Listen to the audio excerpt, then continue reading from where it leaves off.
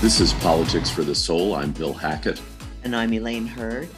And Elaine, today we're talking about the January 6th hearings. There have been two of them so far. And just some initial impressions myself. I was glued to the television for the first session.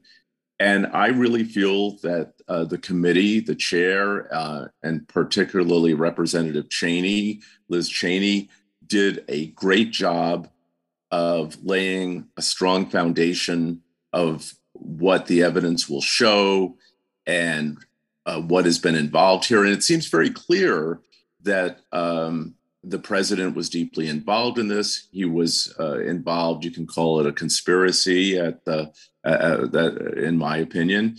Some people might disagree with that. But I really feel that this committee really properly laid out a path forward. And I want to get your thoughts, Elaine. Like, how do you feel they did, initially when they started off the hearings and then as it progressed, providing evidence and that type of thing? Well, this was a long time coming. We have been waiting for the committee, which has been fairly leak-free, to come forth with the evidence.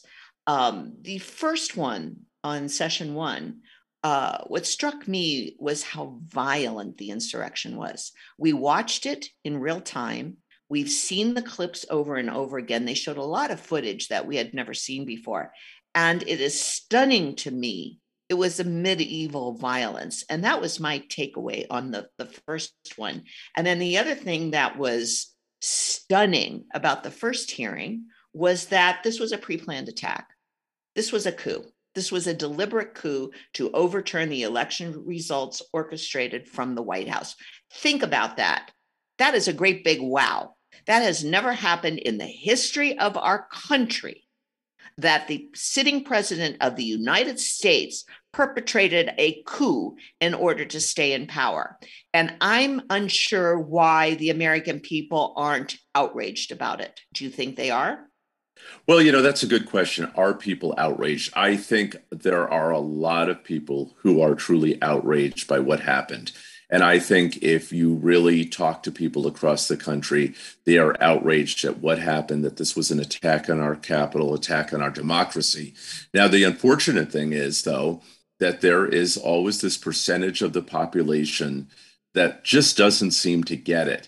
And they just don't seem to understand how dangerous this attack on our government was. And that's the point, the danger. This is right. Danger. We're still in the danger zone on this. Right. And if we don't have a democracy, it doesn't matter what gas prices are. Right. And I think the chair said it very well in the beginning when he said that these individuals and groups that attacked the Capitol, this was an attack on the Constitution. Yes. And I think that's hard sometimes for people to grasp, that this is an attack on our Constitution. And it shouldn't be hard to grasp, because we have a Constitution, we have a form of government, a republic. And it's watching the Ben Franklin series, it's a republic if you can keep it.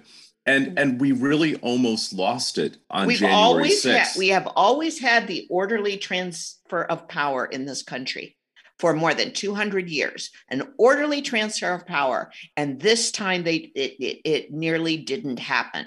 So let me give you another point and move on to what happened on the second session, is that hundreds of these defendants that are now being prosecuted who perpetrated this attack on the Capitol, they were duped. They were cult-like in their devotion to Donald Trump and this little bubble of liars that perpetrated this attack on the Capitol. He had foot soldiers who believed him, and the donors that kept putting money into the Republican Party and Donald Trump. They raised, they said on the second hearing, $250 million. Right. These are people that cannot and are not thinking critically. What's up? Yeah, well, that's a good point, and it does not excuse their behavior because these are thinking individuals, well, supposedly thinking individuals, but there is that clear evidence that Trump did dupe these individuals. He started by saying this election was a lie, and he fuels these supremacist thoughts that you're losing your country, which I have always found is just the most ridiculous thing in the world. You're losing to who?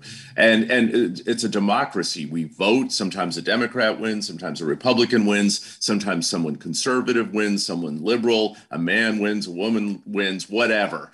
And so, yes, there is that duping of individuals. But then beyond the duping, though, there are those individuals who have to stand on their own.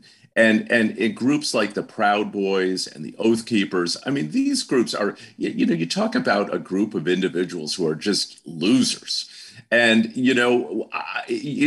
this weekend, and I don't want to sidetrack too much, but this weekend, a group of white supremacists in Idaho were stopped and arrested because it was believed that they were going to attack a gay pride parade. So there's a couple levels here. One is you have these supremacy groups, but then where I do completely agree with you is that Donald Trump then used his pulpit, used his power to say, hey, go and attack the Capitol. And it's very clear. And just like at Charlottesville, when he said there are very fine people on both sides. And we also told the Proud Boys at one point to stand by, stand back and stand by or whatever.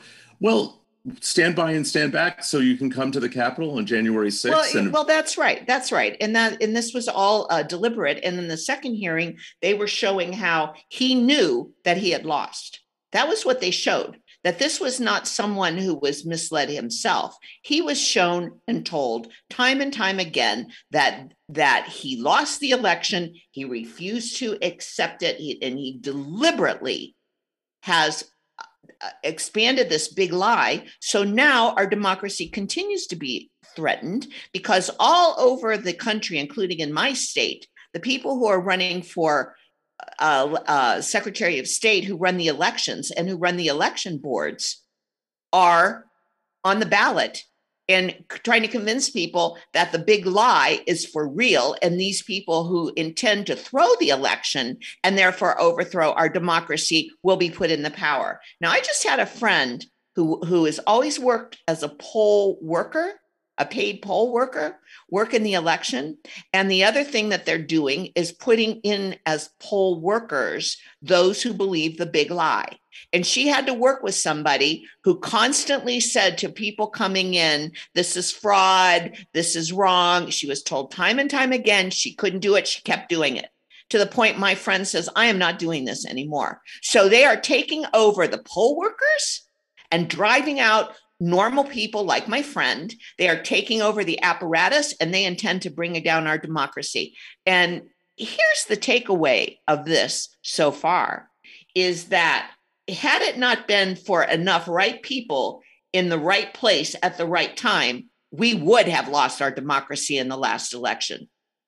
And we could be running out of luck on the next time unless we look and say, do we want to keep our democracy or do we not? And then my question to you, Bill, and would be the question to our listeners, are you willing to stand up?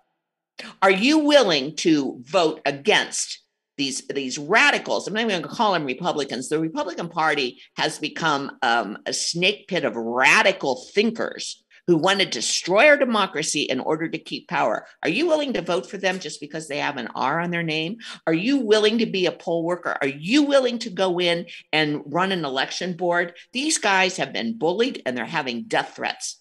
Do you want to be like my friend, have to work next to somebody who's popping off constantly to every voter who just wants to come in and cast their ballot? What are you willing to do?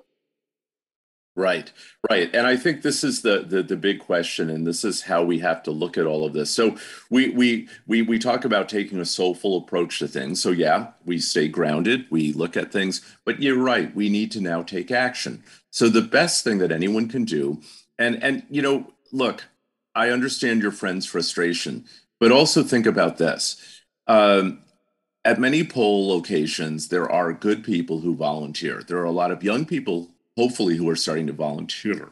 So we should encourage that. And if there's one person popping off, you know what?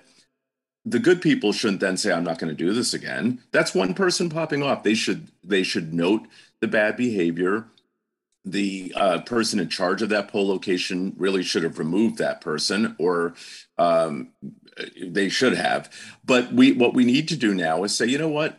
Let's not let a loud voice chase us away. Let's not let someone screaming at us or talking to voters chase us away. Let's be enlightened. Let's take a new approach, and let's really work to recruit good poll workers and get poll workers and volunteer. And the truth is, in a lot of places, poll workers are paid. I think in most places. Yeah, they and are. So this is a good. Paid. Yeah. So I think this is a good chance, to really refine that.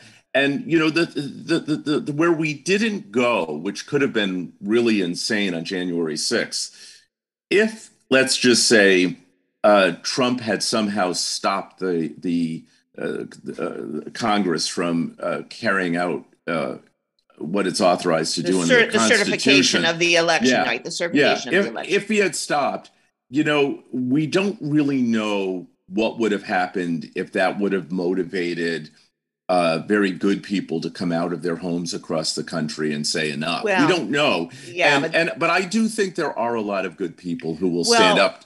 Yeah. Again, it goes back to there were enough people in the right place at the right time in this last election. And I'm going to give a shout out to Mike Pence, who was nothing but a bootlicker for 4 years.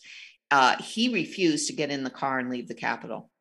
He warned that this was going to happen, and he did follow the Constitution. He is a Republican. I'm not saying that Republicans are bad. I'm saying there's a radicalness that are not the Republicans anymore, and you need to look and determine the difference.